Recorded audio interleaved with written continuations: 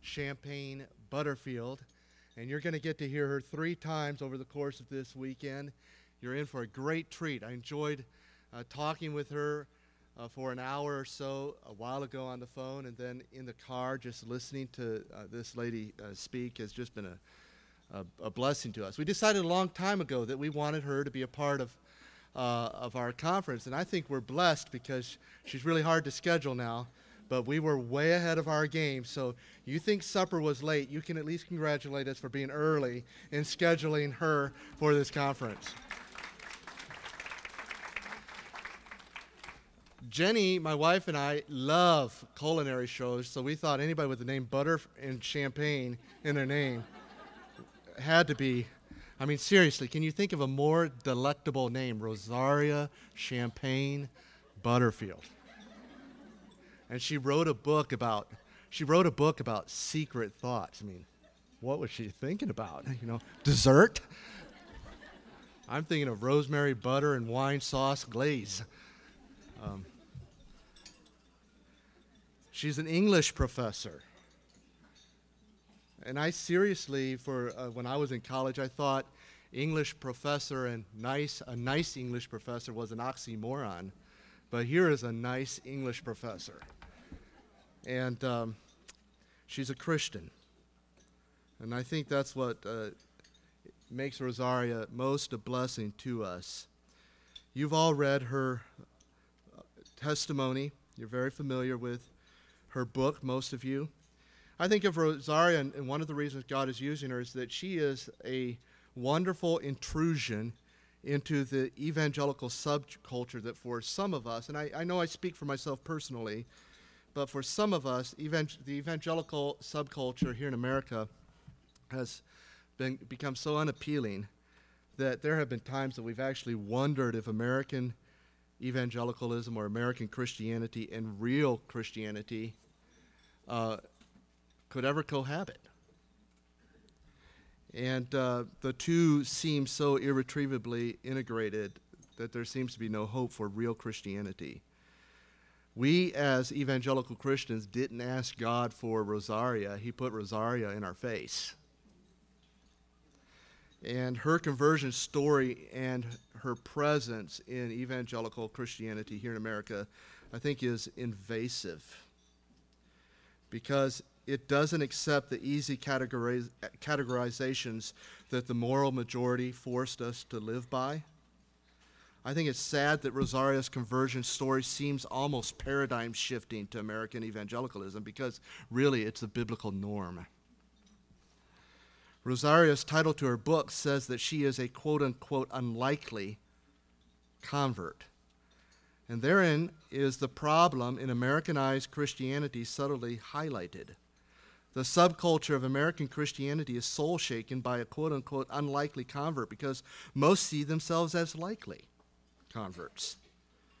But in reality, we are all unlikely converts, and all those of us that grew up in evangelicalism are quote-unquote, we think of ourselves as quote-unquote likely converts, and we actually grew to believe that these two categories exist, the likely and the unlikely. So we're blown away by the story of someone that we all agree was clearly unlikely. But sisters, we are, according to the scriptures, all unlikely converts. Not one of us ever sought God. We were all dead in our sins. And there is no such thing as dead, dead, or deadest. We were all dead and unlikely. And we've all been saved by amazing grace. Actually, I do like English. I do like writing. I used to have a blog that I maintained, in which I called it was Pensées after Pascal the professor, and I called myself Contented Misfit. And in truth, we are a contented misfit. And there was one English professor, David Foster Wallace, that I loved as a misfit. He had a line in one of his novels, everybody is identical in their secret, unspoken belief that way deep down they are different from everyone else, end quote. And that's the lie that we tend to live by. But the scriptures say there is no temptation that has taken us but such as is common to man. In fact, he was ironical when he said that, of course, because that's what makes us the same, in that we think we're different. But when we come to Christ, we realize that we are all of the same. We're the same in our fallenness, and once we come to Christ, we're the same in our fellowship. And so it's with real joy that I introduced Rosaria Butterfield.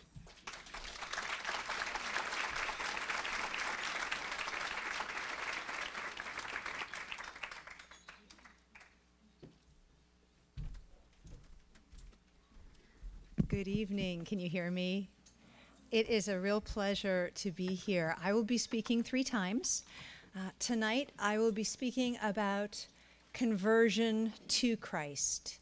Tomorrow morning, I'll be talking about identity in Christ.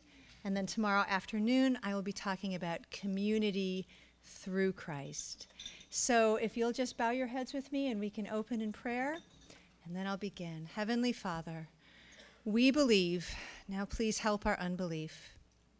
Help us, Lord, to be good company for the suffering. And help us, Lord, to deal rigorously with our own sins so that we can be safe to one another. Lord, we thank you that the gospel story is consistently one of your gathering in women who are broken and misunderstood and maligned and misrepresented. Lord Jesus, we thank you that you are good company for the suffering, and we love you with all of our hearts. In the mighty name of Jesus, I pray. Amen. I am going to leave some time after I talk, each of my talks, to field questions. So just know that. Not a bunch of questions, but I don't want you to feel like you've experienced some kind of hit and run, if you know what I mean. How do I tell you about my conversion to Christianity without making it sound like an alien abduction or a train wreck? Truth be told, it felt a little like both. The language normally used to describe this odd miracle does not work for me. I didn't read one of those tacky self-help books with a thin coating of Christian themes, examine my life against the tenets of the Bible the way, well, one might hold up one car insurance policy against all others, and then cleanly and logically make a decision for Christ. While I did make choices along the path of this journey, they never felt logical, risk-free, or even sane. Neither did I feel like a victim of an emotional earthquake and collapse gracefully into the arms of my Savior like some holy and sanctified Scarlett O'Hara, having been claimed by Christ's irresistible grace. Heretical as it might seem, Christ and Christianity seemed eminently resistible. My Christian life unfolded as I was just living my life, my normal life. And in the normal course of life, questions emerged that exceeded my secular feminist worldview. And those questions simply sat quietly in the crevices of my mind until I met a most unlikely friend, a Christian pastor. Had a pastor named Ken Smith not shared the gospel with me for years and years, over and over again, not in some used car salesman way, but in an organic, spontaneous, and compassionate way, those questions might still be lodged in the crevices of my mind, and I might never have met the most unlikely of friends, Jesus Christ himself. I had a normal childhood, whatever that means. I was raised in the Catholic faith, and I attended predominantly liberal Catholic schools. My all-girl high school discipled me in the life skills that I use today. I learned there to read deeply and well, to diagram a sentence before I tried to interpret it, and to look out for the unloved and draw them in. I had a heterosexual adolescence. In college, I met my first boyfriend, and it was a heady experience. And at the same time, an undercurrent of longing inserted itself into my intense friendships with women. I didn't make much of this at first, and from the age of 22 until 28, I continued to date men, and at the same time feel a sense of longing and connection that toppled over the edges for my women friends. The repetitious sensibility rooted and grew. I simply preferred the company of women. And in my late 20s, enhanced at that time by feminist philosophy and LGBT political advocacy, my homosocial preference morphed into homosexuality.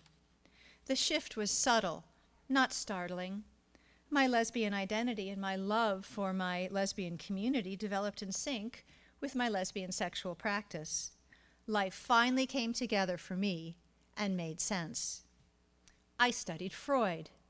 I cheered that the DSM had long since removed homosexuality from its list of disorders, thus rendering homosexuality in the eyes of the world and the academy normal. With no prohibitions or constraints, by the time I graduated from Ohio State with my PhD in English literature and critical theory, I left the Buckeye State with my first lesbian partner. We moved to New York for me to begin a tenure-track position in the English department at Syracuse University. My life as a lesbian seemed normal. I considered it an enlightened, chosen path. Lesbianism seemed like a cleaner and a more moral sexual practice. Always preferring symmetry to asymmetry, I believed I had found my real self. What happened to my Catholic training? I believed now that it was anti-intellectual and superstitious. The name Jesus, which had rolled off my tongue in a little girl's prayers, then rolled off my back in college, now made me recoil in anger. As a professor of English and women's studies, I cared about morality, justice, and compassion. As a 19th century scholar, fervent for the worldviews of Freud, Hegel, Marx, and Darwin, I strove to stand with the disempowered. And my life at the time was happy, meaningful, and full. My next lesbian partner and I shared many vital interests: AIDS activism, children's health and literacy, golden retriever rescue, our Unitarian Universalist Church, just to name a few. And it was hard to argue that she and I were anything but good citizens and caregivers. Indeed, our big fat gay agenda involved really scary things, like feeding the poor, housing the homeless, and teaching reading to the illiterate. The LGBT community values hospitality and applies it with skill, sacrifice, and integrity. And indeed, I honed the hospitality gifts that I use today as a pastor's wife in my gay and lesbian community. I began researching the religious right and their politics of hatred against people like me. And to do this, I began reading the Bible while looking out for some Bible scholar to help me wade through this complex book. I took note that the Bible was an engaging literary display of every genre and trope and type. It had edgy poetry, deep and complex philosophy, and compelling narrative stories. It also embodied a worldview that I hated. Sin, repentance, Sodom and Gomorrah, absurd. Sorry. At this time, the Promise Keepers came to town and parked their little circus at the university. I was on a war against stupid at the time, so I wrote an article published in the local newspaper. It was 1997. The article generated many rejoinders, so many that I kept a Xerox box on each side of my desk, one for hate mail and one for fan mail. Maybe I should do that again. I don't know, maybe not. One letter that I received defied my filing system. It was from Ken Smith, the pastor of the Syracuse Reformed Presbyterian Church. It was a kind and inquiring letter. Ken did not argue with my article. Rather, he asked me to defend the presuppositions that undergirded it. In his letter, he shared his love for the Bible, his concern that college students were not reading the Bible as part of a literature curriculum, and he described Jesus as someone who entered into history, not someone who emerged from it. I thought that was insane. I believed that people proceed from history and are shaped, for good or for ill, by the culture that molds them. I didn't know how to respond to his letter, So I threw it away. And later that night, I fished it out of the department's recycling bin and put it back on my desk, where it confronted me for a week with a worldview divide that demanded a response. As a postmodern intellectual, I operated from a historical materialist worldview. But Christianity is a supernatural worldview. And if I was going to understand how this book, the Bible, got so many well-meaning people off track, and how this man, Jesus, persuaded so many people to follow him, Ken's letter showed me that I needed to understand Christianity as a supernatural idea.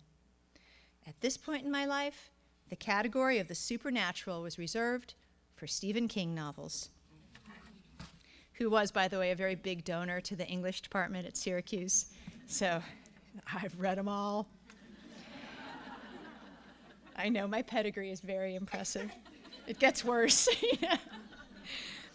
With this letter, Ken initiated 2 years of bringing the church to me, a heathen. Oh, I had seen my share of Bible verses at placards at gay pride marches. That Christians who mocked me at Gay Pride Day were happy that I and everyone I loved was going to hell was as clear as the sky is blue. But Ken's letter did not mock, it engaged. So when he invited me to dinner at his house to discuss these matters more fully, I accepted. My motives at the time were clear. Surely this would be good for my research.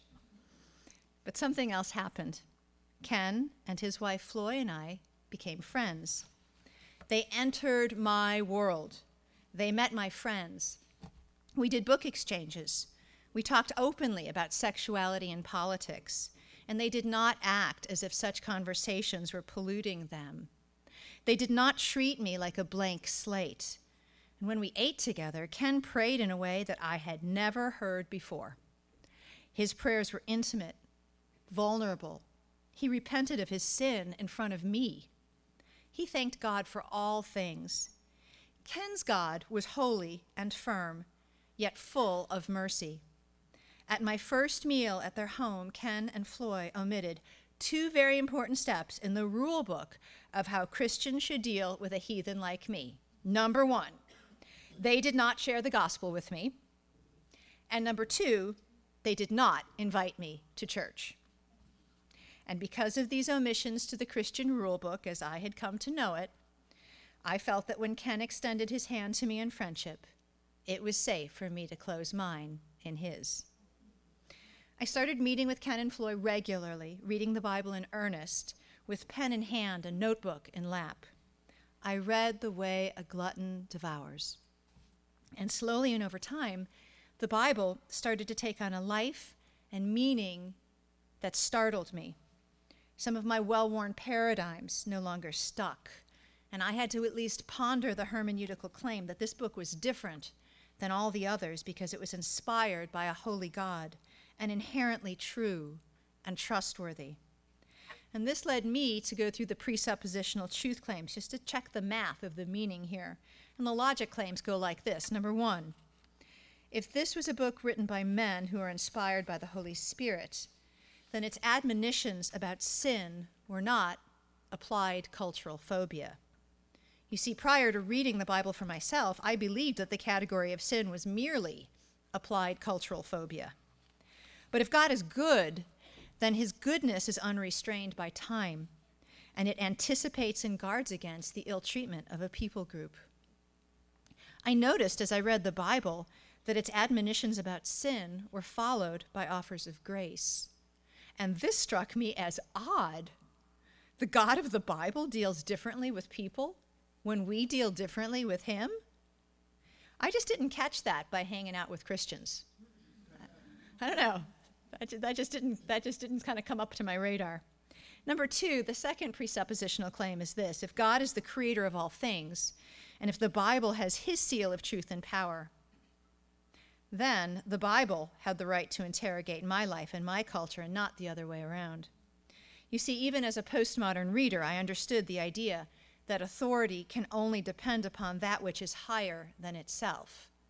I was a professor at the time. If your paper was due on Tuesday and you turned it in to me on Wednesday, I felt no guilt in giving you an F if I told you that's what I was going to do. We all deal in a world of authority, and this was a bit troubling to me. Who is higher than God? I wondered. My friends knew that I was reading the Bible. First, the dean of the chapel took me out to lunch and shared his belief that the Old Testament was dispensable, and with it, any prohibition about sexuality and immorality. But I had been studying and reading the 3 different narratives of the Old Testament, and it seemed to me that you couldn't dispense with the entire Old Testament without violating a universal rule about canonicity. In fact, one I had been teaching my graduate students that week. And the rule is this: you can't create canons within canons. So I thought, I wonder if this guy should sit in on my class and we can kind of work this one out. This doesn't make sense to me. The chapel dean's position seemed like a hermeneutic of convenience, fitting the text to fit my experience, and not a hermeneutic according to the integrity of the Bible itself, where the text transforms, or is supposed to transform, the very nature of humanity. But next, and a more important encounter, was this one. At a dinner gathering that my partner and I were hosting, my transgendered friend Jay cornered me in the kitchen. She put her large hand over mine and she said, "Rosaria, this Bible reading is changing you." She was right, and I felt exposed. But what if it's true, I asked? What if Jesus is a real and risen Lord? What if we are all in trouble? Jay exhaled deeply and sat down in the chair across from mine. Her eyes looked wise, and she said, "Rosaria, I was a Presbyterian minister for 15 years. I prayed that the Lord would heal me, but he didn't. If you want, I will pray for you." This encounter, I was still drinking at the time, but not nearly enough for me to make this up. This encounter gave me secret, tacit permission to keep reading the Bible. My dear friend Jay had also read it cover to cover many times and had rooted around in its deep crevices for life purpose and help. But the bomb she dropped enraged me. Who is this Jesus who heals some, but not others? No peace and social justice activist wants some unequal opportunity God. And the next day, when I returned home from work, I found 2 large milk crates spilling over with theological books, Jay's books. She was giving them to me. And in Calvin's Institutes, in the margins of the exposition of the book of Romans and in Jay's handwriting, was a warning: watch Romans 1. And this is what it says. Romans 1:21-27. "For even though they knew God, they did not honor him as God or give thanks, but they became futile in their speculations, and their foolish heart was darkened. Professing to be wise, they became fools and exchanged the glory of the incorruptible God for an image in the form of corruptible man, and of birds, and of 4-footed animals and crawling creatures. Therefore God gave them over in the lusts of their hearts to impurity, so that their bodies would be dishonored among them. For they exchanged the truth of God for a lie, and worshipped and served the creature rather than the Creator. And for this reason God gave them over to degrading passions. For their women exchanged the natural function for that which is unnatural." Now I found the verb clauses here to be particularly arresting. Did not honor God, did not give thanks, engaged in futile speculations, became fools, exchanged the incorruptible for the corruptible. God gives us over to our lusts, and when we look at the world through our lusts, we dishonor our bodies and we worship the world. This verse seemed to provide a haunting literary echo to Genesis 3, where Eve's desire to live independently of God made perfect sense to me. If I were Eve, I would have done the same thing. And at the same time, this seemingly innocent sin, attributed to Adam because of his headship, served as the leverage for the whole world to come tumbling down, fierce and fast, bloody and brilliant. The 2 verses, one in Genesis and one in Romans, stood out as the bookends of my life. Not just my life, that's the rub. If the Bible is true as an eternal frame, then Genesis 3 and Romans 1 stood out as the table of contents of what ails the world Indeed, Romans 1 does not end by highlighting homosexuality as the worst and most extreme example of the sin of failing to give God glory for creating us. Here is where the passage finds its crescendo, being filled with all unrighteousness, wickedness, greed, evil, full of envy, murder, strife, deceit, malice.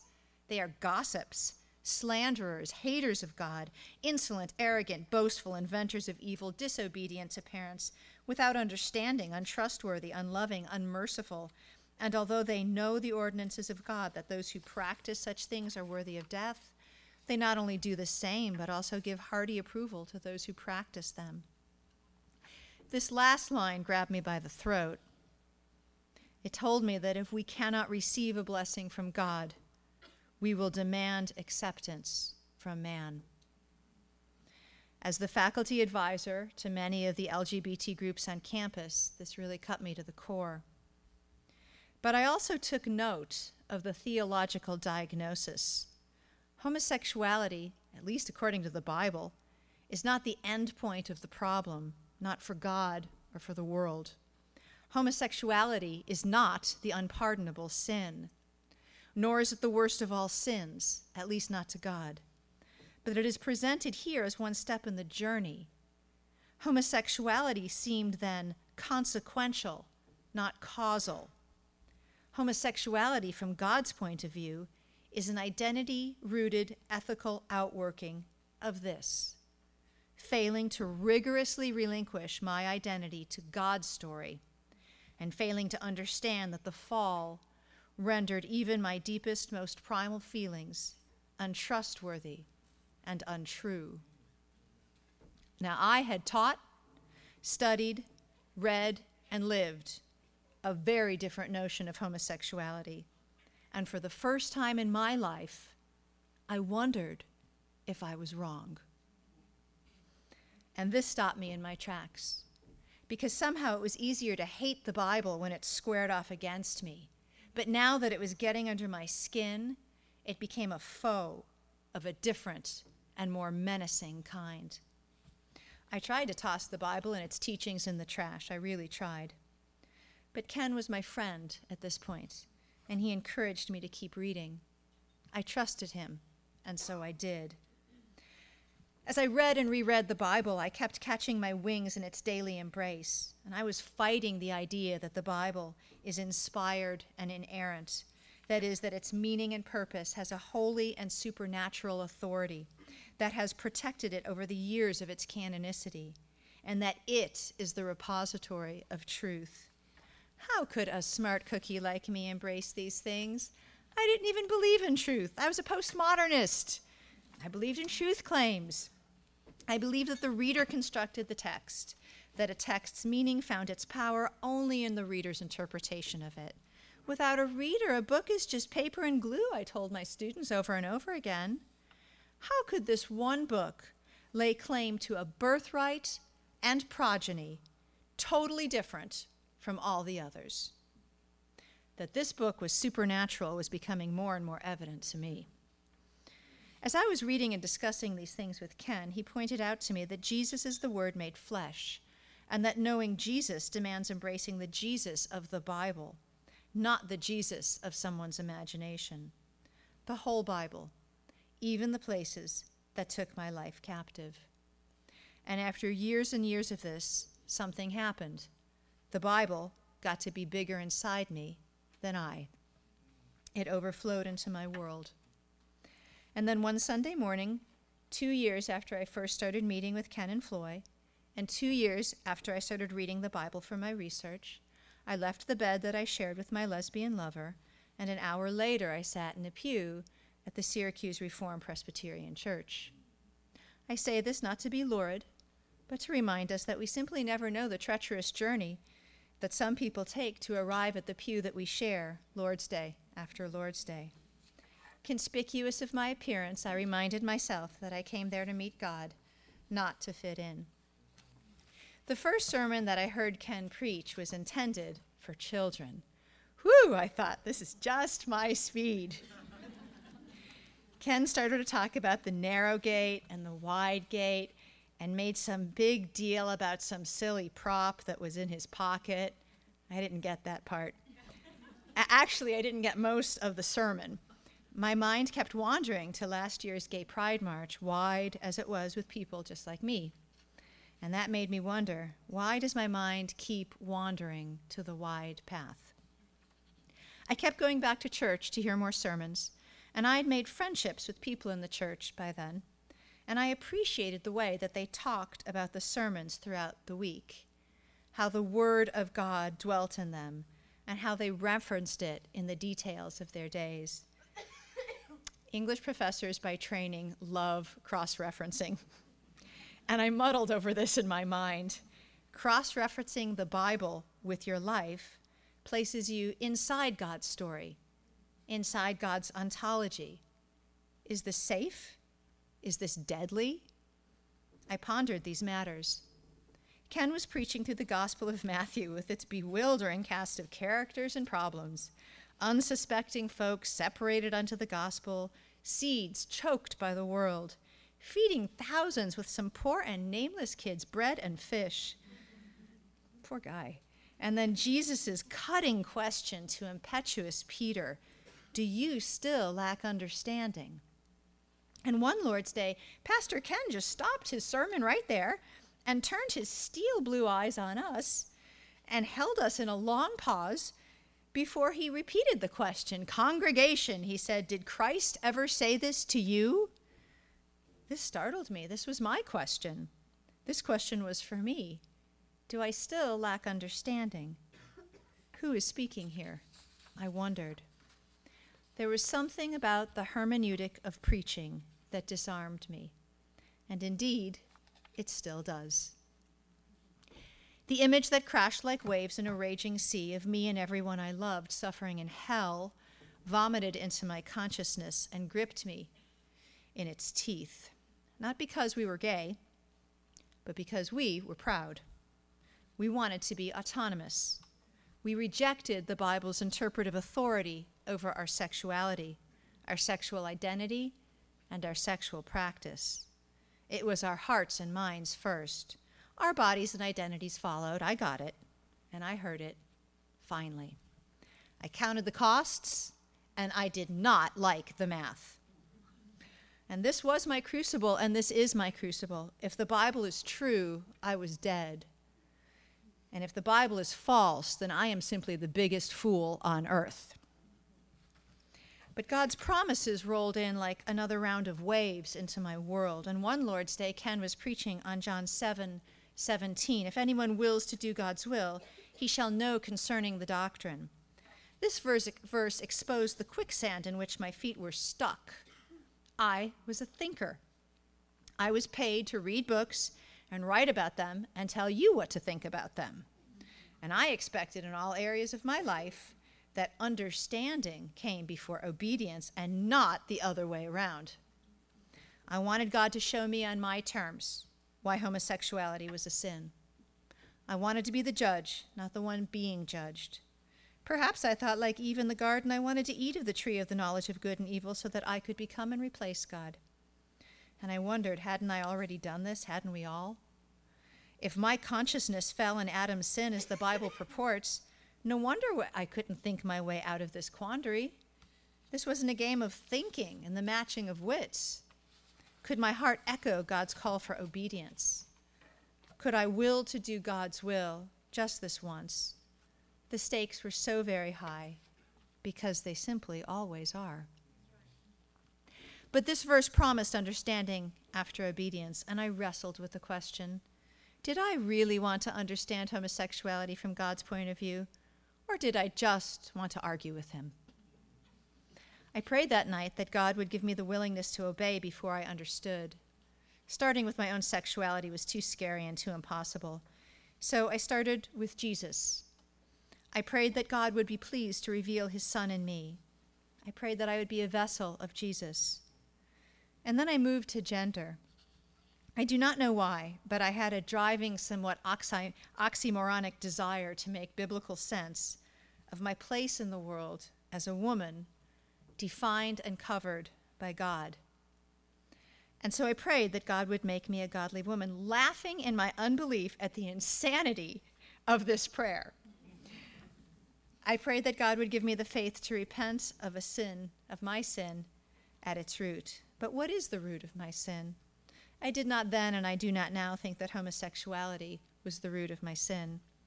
According to the Bible, homosexuality is the fruit of a much larger issue. It is an ethical outworking of a state of mind. That's the sin of it, not its sexual practice, genetic disposition, hormonal difference, or sexual orientation, at least not to God. And perhaps because I was an old Marxist at heart, the concept that ideas have a material force has always seemed simply quite on target to me. But how does one repent of a sin that doesn't feel at all like a sin, but rather normal, not bothering another soul kind of life? And how had I come to this place? What is the root of the sin of sexual identity? I was a jumble of emotions, but I prayed that the Lord would help me to see my life from his point of view. And so the next morning, I woke up, and when I looked in the mirror, I looked the same. And I felt the same, too. But when I looked in the mirror of the Bible, I wondered, am I a lesbian, or has this been a case of mistaken identity? If Jesus could split the world asunder, divide the soul and the spirit, judge the thoughts and intentions of the heart, could he make my true identity prevail? Who am I? Who will God have me to be? I still felt like a lesbian in my body and my heart. I felt my real identity. But what is my true identity? I wondered. The Bible makes clear that the real and the true have a troubled relationship this side of eternity. For many people in the Bible, their true identity and calling only comes after a long struggle with God, with wilderness, and with dreams and hopes and plans. The Bible makes clear that my future and my calling always echo an attribute of God. Obedience, at least in my life, always constrains. It almost always mirrors suffering, as every selection implies a sacrifice. So what is bigger, I wondered, my lesbian identity or God's authority over me and holy sovereignty over the world? Who is this Jesus? Did I know him? Did I still lack understanding? Could I trust him? And then one ordinary day I came to Jesus. There are no altar calls in a Reformed Presbyterian church. So the guy whose back of the head I had stared at for a couple of years, colic I could memorize, had no idea what was going on with me.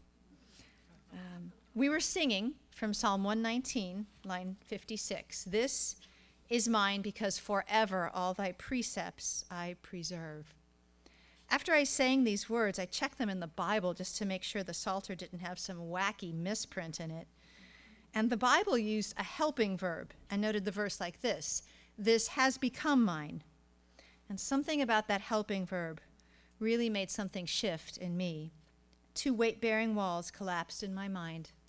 The first wall came crashing down because I had just sung condemnation unto myself, and I was in tune enough with the Holy Spirit to feel the convicting rebuke of that. This Bible was not mine. I had scorned it and cursed it and despised it. But I had been reading and rereading it, and the use of the helping verb here, has and has become, troubled me. 2 years of laborious reading embodies the helping verb has. It shows process, journey, pilgrimage, and danger. But I was not, quote unquote, in Christ, and therefore could not possibly keep these precepts, God's law, not in word, heart change, or deed. And here was the shattering of the second wall. I had read the Bible many times through at this point, and I saw for myself that it had a holy author. I saw for myself that it was a canonized collection of 66 books with a unified biblical revelation. And I heard for myself that when the words, "This has become mine," came out of my mouth in congregational singing, I was attesting to this one simple truth: that the line of communication that God ordained for his people required this wrestling with Scripture, and that I truly wanted to both hear God's voice breathed into my life, and I wanted God to hear my pleas. The fog burned away. The whole Bible, each jot and tittle, was my open highway to a holy God. My hands let go of the wheel of self-invention. I came to Jesus alone, open-handed and naked. I had no dignity upon which to stand. As an advocate for peace and social justice, I thought I was on the side of kindness, integrity, and care. It was thus a crushing revelation to discover it. It was Jesus I had been persecuting the whole time. Not just some historical figure named Jesus, but my Jesus, my prophet, my priest, my king, my savior, my redeemer, my friend. That Jesus. In this war of worldviews, Ken and Floy were there. The church, who had been praying for me for years, they were there. Jesus triumphed, and I was a broken mess. I lost everything but the dog. Of course, there's only one thing to do when you meet the living God. You must fall on your face and repent of your sins. I could think of only one sin from which to repent: pride. My life was truly filled with pride, and I mean that quite literally. Pride posters, pride t-shirts, pride coffee mugs. The rainbow flag that hung in front of my house was a pride flag. I even had a dog bowl that was a pride doggy bowl. You know, Reformed Presbyterians aren't big on signs and wonders, but I don't know. So I repented of my pride, the pride that led me to believe that I could invent my own rules for faith and life and sexual autonomy, the pride that said that I was entitled to live separately from God, the pride that led me to believe that self-worth was self-invented. Repentance is bittersweet business. Repentance is not just a conversion exercise. Repentance is the posture of a Christian. It is our daily fruit, our hourly washing, our minute-by-minute wake-up call, our reminder of God's creation, Jesus' blood, and the Holy Spirit's comfort. Repentance is the only no-shame solution to a renewed Christian conscience because it proves only the obvious, that God was right all along. Conversion was a train wreck. I did not want to lose everything that I had to gain Christ, but I did. Softly the voice of God sang a sanguine love song into the rubble of my world, and I weakly believed that if Jesus could conquer death, he could make right my world. I drank from the means of grace that God provides: Bible reading, prayer, psalm singing, fellowship of the saints, and then later church membership and the Lord's Supper. I took respite in private peace and then Christian community. Eventually, God placed me in a covenant family as a wife, a mother, and a teacher. God radically changes people from the heart. But the proof of conversion is the heart, changed by Jesus. We do not look to ourselves to see if we measure up. We do not use our personal feelings as proof of gospel life. And we do not look to ourselves for this one simple fact: we do not measure up. Jesus measures up for us, and that's the point. So what about homosexuality? Did I ever get some special insight from the Holy Spirit, the telegram, why it's a sin? Did I ever feel that unnaturalness that Romans 1 outlines? Or, as a pastor friend recently put it, Rosaria, when did the yuck factor about homosexual sex finally hit you upside the head? I really have to wonder if people ask you such obnoxious questions. I don't think this guy read the last book because he's in the next one. With all due respect. Well, that's simply not the order that ever happened in. And if you're waiting for me to say that the naturalness of my life as a lesbian hit me upside the head, you're just going to have to still wait on that. The sinfulness of sin unfolded for me in two ways: the authority of the Bible and the sweetness of my union with Christ alone. At a certain point in my life, I knew that I had to turn the wheel over to God. A little like an Alzheimer's patient in a flashing moment of mental lucidity, in the same way that he might sign over his rights to his able-minded caregiver, a believer signs over her rights of interpretation to the God of the Bible. I learned in that crucible that I was not to love or cherish anything that God calls sin. Psalm 66:18 puts it this way: if I cherished iniquity in my heart, the Lord would not have listened. The verb to note is cherished. I don't think we could necessarily change how we feel about certain sin patterns, but we can change whether we cherish them or not. That's about the best I can give you. When we cherish sin, we are separated from a holy God. And when you defend your right to a particular sin, you are cherishing it. Isaiah 59:1-2 declares this: behold, the Lord's hand is not shortened that it cannot save, or his ear dull that it cannot hear, but your iniquities have made a separation between you and your God. When we cherish sin, we build a wall between us and our Maker, and we are deceived to believe that our sin is not sin.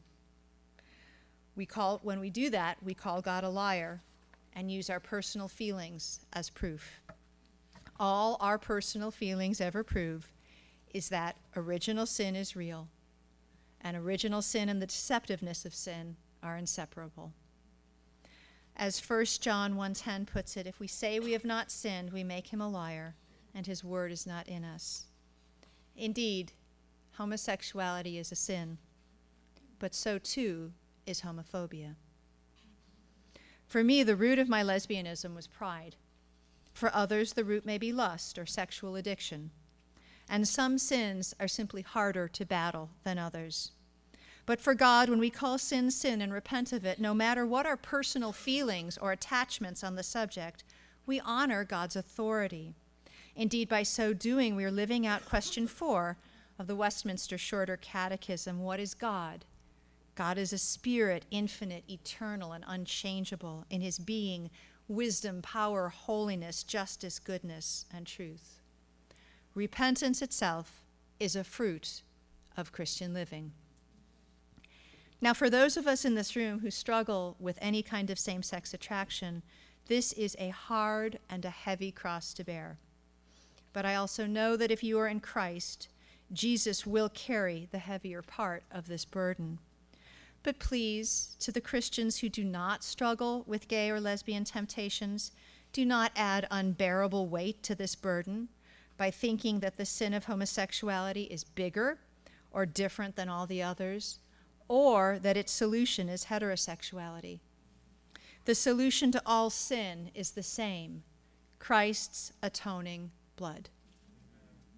In Christ we are new creatures, redeemed men and women who have been buried with Christ through baptism unto death, Romans 6:4 says, are no longer slaves to the sin that once defined us. Although likely that sin still knows our names and knows how to find us.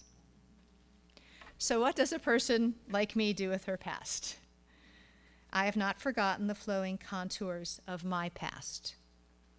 Body memories still call my name, and details intrude into my world very unpredictably, like when I'm homeschooling my children, going over the order of operations in 5th grade math, or kneading the communion bread that I make every week. Well, I take each ancient token to the cross for prayer, for more repentance, for thanksgiving that God is always right about matters of sin and grace, and I don't have to interpret this anymore. I think about what it means to live within the story of the Bible and how repentance is a fruit of my new life in Christ. And Paul's question in Romans 6:21 is one I ask myself: what fruit did you have in the things of which you are now ashamed? The layers of my life in Christ always unfold in a double-directional way: past, future. And I have come to understand that this is part of what it means to have a soul that will last forever. So God saved me, but he did not lobotomize me, in spite of what my children might think. But bigger than this, I have not forgotten the blood that Jesus surrendered for this life, where gospel faith paves the path of my yearning, questions, doubts, and fears, where all aspects of my life, even the afflictions, trials, and tragedies, have meaning and purpose and grace. Christ gives us joy as the strongholds of sin are torn down when we live in the grace of obedience. In Christ, suffering is redemptive, and this includes the suffering that occurs when Christ gives us the faith to choose him over ourselves. Well, I speak today about matters that happened over a decade ago. God has taken me on a long journey, and like most pilgrimages, mine seems to engender more questions than answers. And so I'm going to stop here and turn this over to some of your questions, remembering that we're going to have all day tomorrow together as well. Thank you.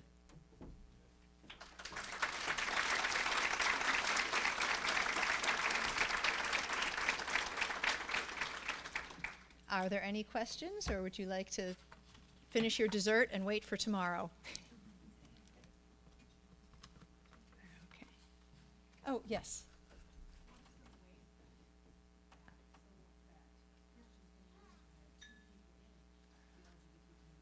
I'm sorry, what's the what?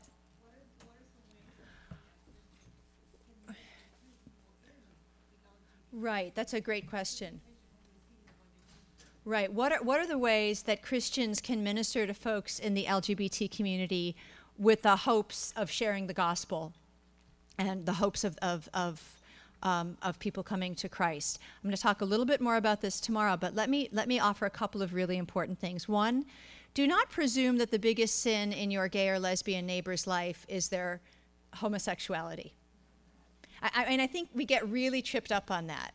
You know, one of the things Ken Smith did with me is he knew that there was a much bigger sin than my lesbianism, and that was unbelief. So he wasn't derailed by, sins, plural. He was focused on the biggie. So share the gospel, but don't be so sure that you really know what the big sins are. I think another important thing to do is to realize that in, so I'm a pastor's wife. That's kind of a funny story. I'll get to it tomorrow a little bit. But can you imagine, just sort of picture this with me for a moment, close your eyes if you need to, what would happen if this Lord's Day you went to church and you said everything that's on your mind about all the people in your church? How'd that go for you? That'd go really well, wouldn't it? And yet somehow we have this weird, strange burden that if we are in the company of our gay and lesbian neighbors, that somehow we just need to say everything that's on our minds. And that's ridiculous. We need to just have, be grown-ups and have good manners. And don't presume that that means you're hiding something. Another thing we can do, and I think this is really basic, but in our friendships, part of how our friendships function is the intensity of our words match the intensity of our love, right? That's part of how, as friends, we can say hard things to each other. So don't think you're going to get away with making sneaky little raids into people's lives. You want to have a witness, then you need to get in close. You need to get in close. So, and I'll talk about this tomorrow when we talk about building community. God's elect people are everywhere. They're everywhere. So we don't have to worry about this. But, another thing we need to do, and I'll talk about this a little bit tomorrow too, is to be mindful of the ghost stories that circulate about gay and lesbian people. And to, Christians are called to be truth tellers. So if you've got some heart work to do on this, do it.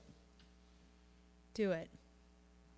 But, you simply cannot put the hand of the hurting into the hand of the Savior without getting close enough to get hurt yourself. So that's sort of a universal. Does that help? Does that give you a little bit? But I'll talk some more about that tomorrow, because that's the ultimate question. Any other questions before we close? Yes.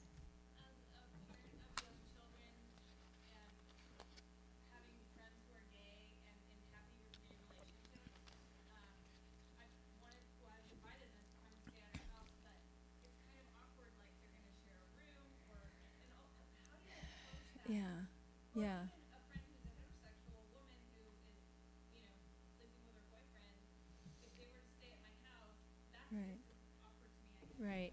Well, the question. Well, there's sort of two questions there. One question was, if you have small children, how do you interface on this subject? In two ways. One is, the lesbians next door look like they have a great relationship, and if I'm trying to tell my children that homosexuality is a sin, the witness across the street isn't, it's not doing my bidding right now. And then the other question is, how do you interface with sexual ethics? So if you have a sister who is in a heterosexual relationship but's living with her boyfriend and she comes home for Thanksgiving, do you let them share a room? Or if you have a lesbian sister, do you let them share a room? That second question is just so ultimately a private call in your house that I don't know what to say about it, except for that you want to be consistent, and you want to give your children a consistent sense of that. So, in our house, we would not have, a heterosexual couple living together sharing the guest room. It would not fly. So, that's in some ways that's the easier one, because it just kind of falls under the house rules. Take your shoes off, close the door behind you, don't let the cat out. That's an easier one. I think that first of all, Christians have to realize that matters of sin and grace are not image wars. And maybe it's just because of, who I am, but we read through the Bible in family devotions, and you'll find out tomorrow, family devotions is never just us. It's, it's everybody that comes to our house at a certain, dinner time. But so over the years, my children have always known that I had been an atheist and that I had been a lesbian. It's not like one day we sat down and we said, okay, kids, we've got really big news for you, okay? Okay, so sit down. You were adopted, and Mama was a lesbian. Okay, woo, I'm glad we got that. Don't ask any questions, we're done. Ridiculous, right? We've always been open about this. And so they have always come to understand that common grace is in the world. And, I think if you're trying to teach your children about the complexity of sin, sin isn't just a matter of failing to follow the rules. Right? Sin is not it's not just about knowing better. If that were the case, you wouldn't need a savior. You'd need a 12-step program or something. I'm sure, So I think that it is complex.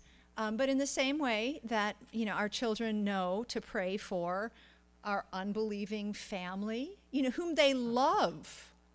Right? Kent and I are the only Christians in our family. My children love their aunts and uncles and cousins, and I do too.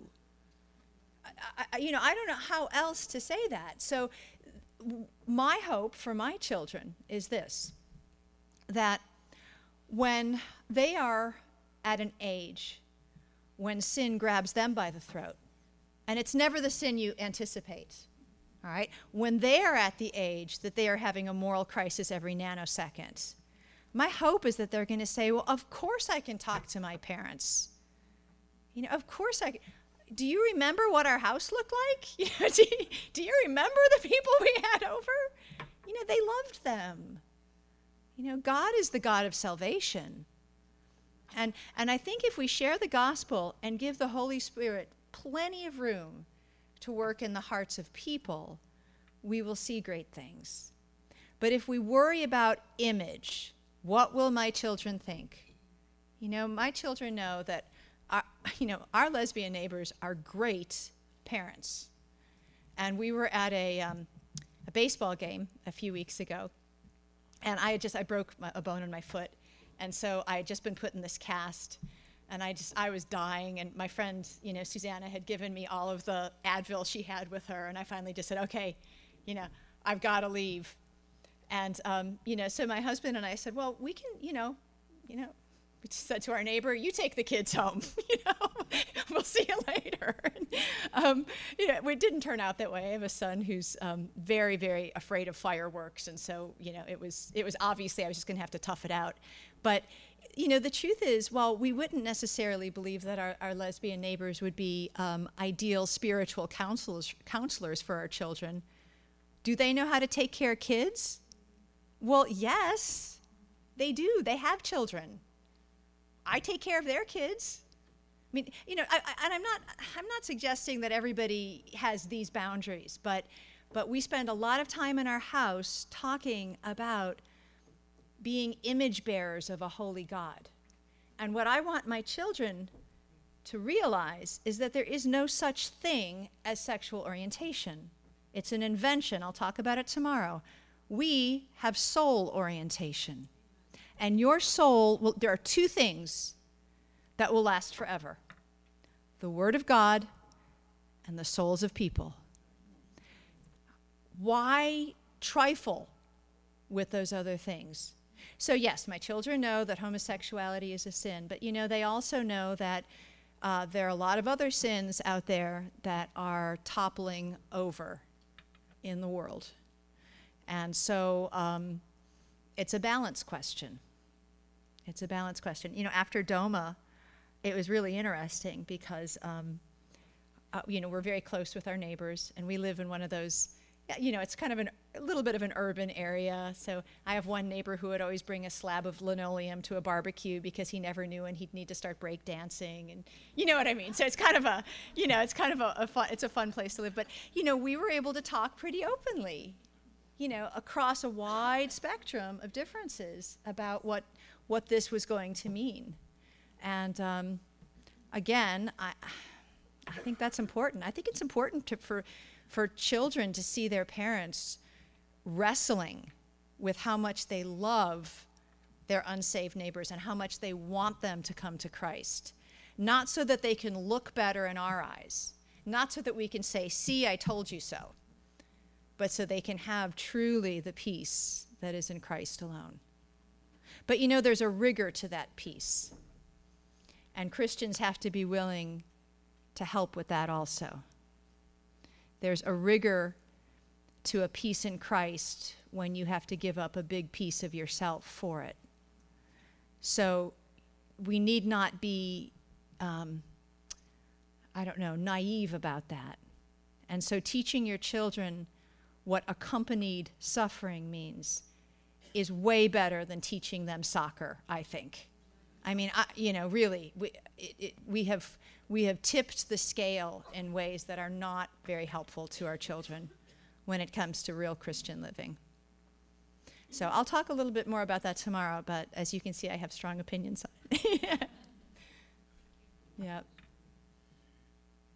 Yes. You're going to have to shout because you are like, I can't even see your eyes. So stand up.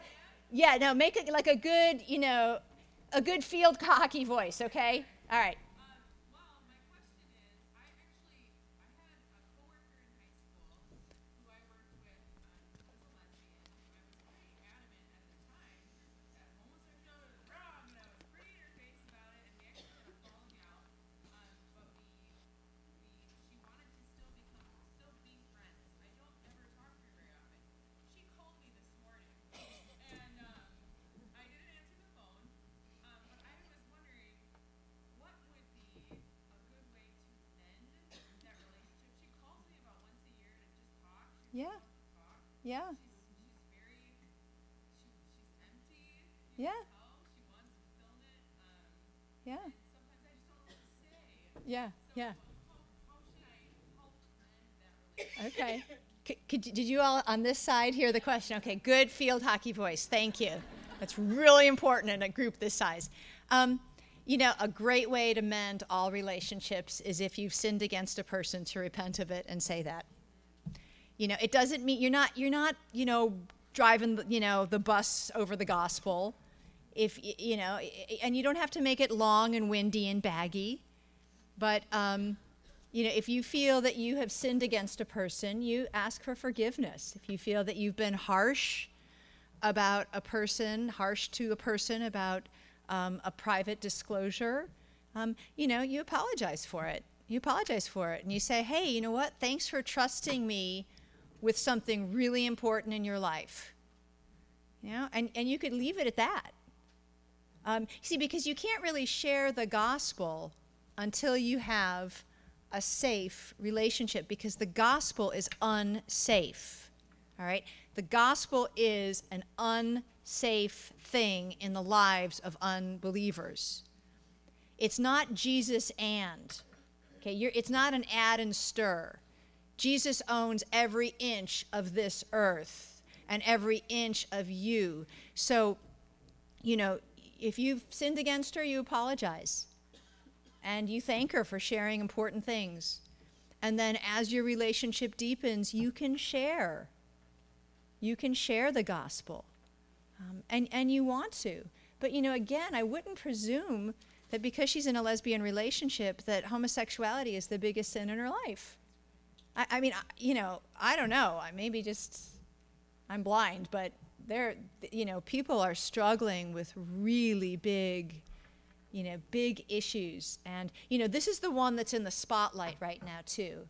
And so, the other thing is when sharing the gospel with people, I couldn't start with the biggie. I don't know, does anybody else just have to kind of warm up into repentance? You kind of start with the more obvious things. And in fact, it's hard to even know what the big ones are. But homosexuality is a fruit. It's not a root sin. And so you need to deal with it that way. So I would say if you've sinned, repent. Right? All right. Is it just, yes. Big voice, soccer voice this time. How have you dealt with the fact that, like you were saying, where it seems like God heals some, but not? Yeah. Right. Right. Well, that is something that American Christians really struggle with. Even if we are in churches that don't claim the prosperity gospel, we're such, we want democracy for everyone. You have another question with that?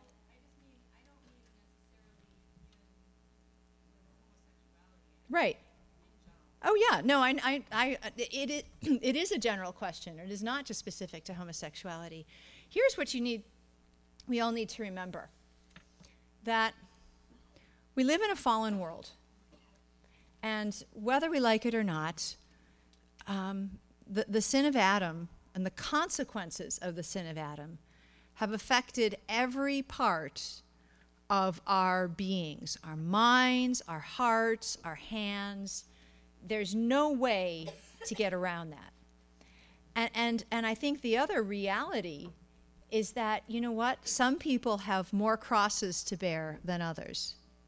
And, one of the things that you notice that I certainly learned as a parent adopting teenagers, one of the hardest things of adopting a teenager is that you are parenting your emotional better. You are parenting someone who has survived things that would simply have killed me before I even got out the door. And for many of us, our love and our friendship is based in a reciprocity of pain. And it's very hard for us to be loving and encouraging to people who genuinely suffer more than we do. You know what? Unwanted same-sex attraction is a very hard and heavy cross for people to bear within the church. Not so hard if you're not a Christian. I mean, especially today, I don't know what to say. But if you are within the church, it is very hard. And one of the things that you might ask yourself is, have I been, not intending to, leaning on that cross, as my sister is trying to bear it? Have I been helping her lift it up, or have I been pushing it down? And that's not just a question about homosexuality or unwanted same-sex attraction. It's a question about any number of things. We have to stop, we have to get over this idea that the best way to share the gospel is for people to always see the joy of Christ, because it's a bloody joy. It's not like anything else in the world.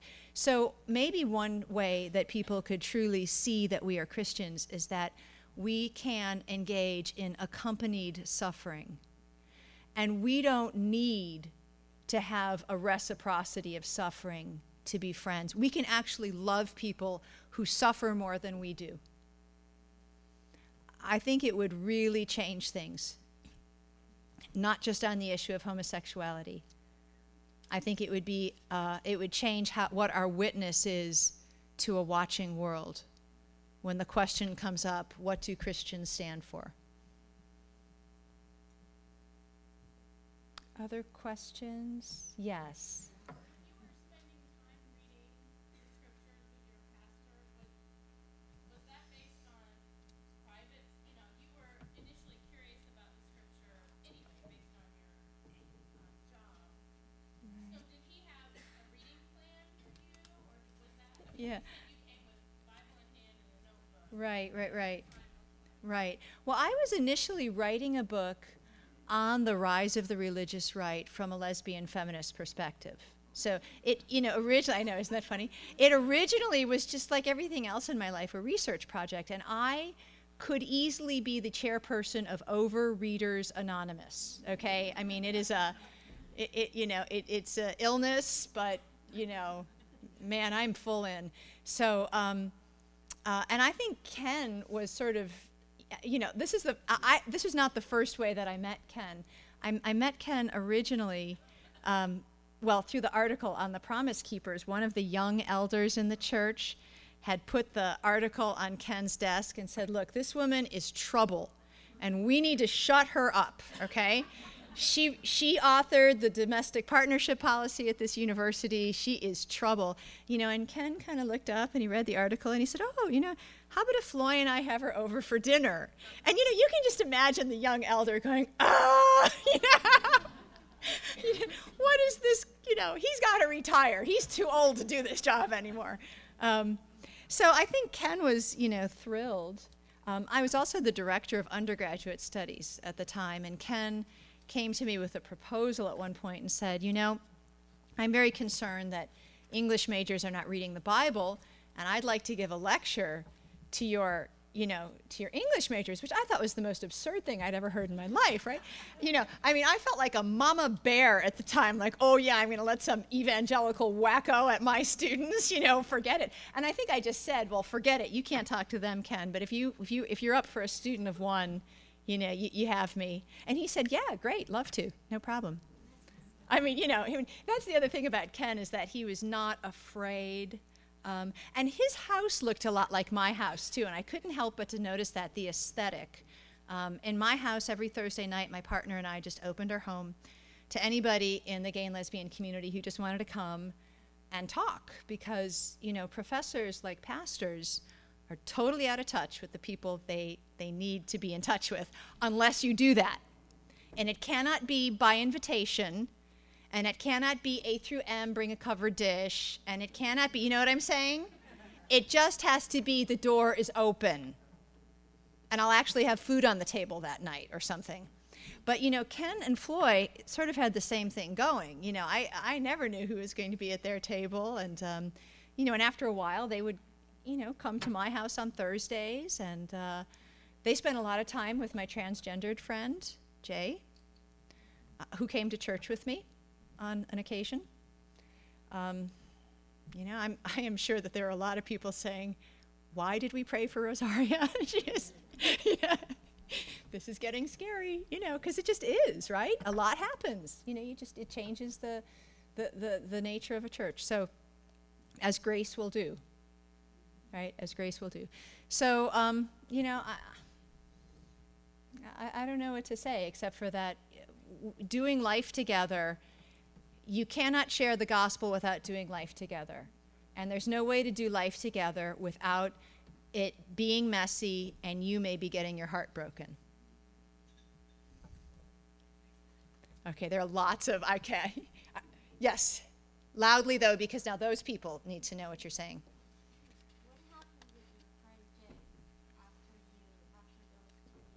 Okay, what happened to my friend Jay after those 2 years? Well, as I said, Jay did come to church with me. Jay was my constant friend, my most faithful friend. When I committed my life to Christ and I joined the church, I became a very scary person. You know, I think a lot of people have said, "Oh, isn't it wonderful? You know, now you're a Christian, you could share your testimony with all of the gay and lesbian people." Well, no. See, their secrets were no longer safe with me. I was the big betrayer. I was dangerous. But Jay really stuck with me. And ultimately, we really just had a theological difference because I was really working on what repentance means. And do I have to feel like it's a sin to repent of it? And Jay really came to a place where she just believed that our gender and our sexuality are not really owned by God. So she came to a more of a revisionist understanding of the Bible, and we remained friends while I was in Syracuse, which, you know, took a lot of sacrifice on her part, took a lot of courage on her part. I wasn't considered safe anymore. But, you know, sometimes we think that these are justice issues, but a lot of things come down to theological issues. And we had a big theological difference. I think this is the sign. This is the sign. Yeah. What is the sign that we stop now because Yes. you're going to see me tomorrow? Yes. Okay. Yeah. Okay. Thank you. You're welcome.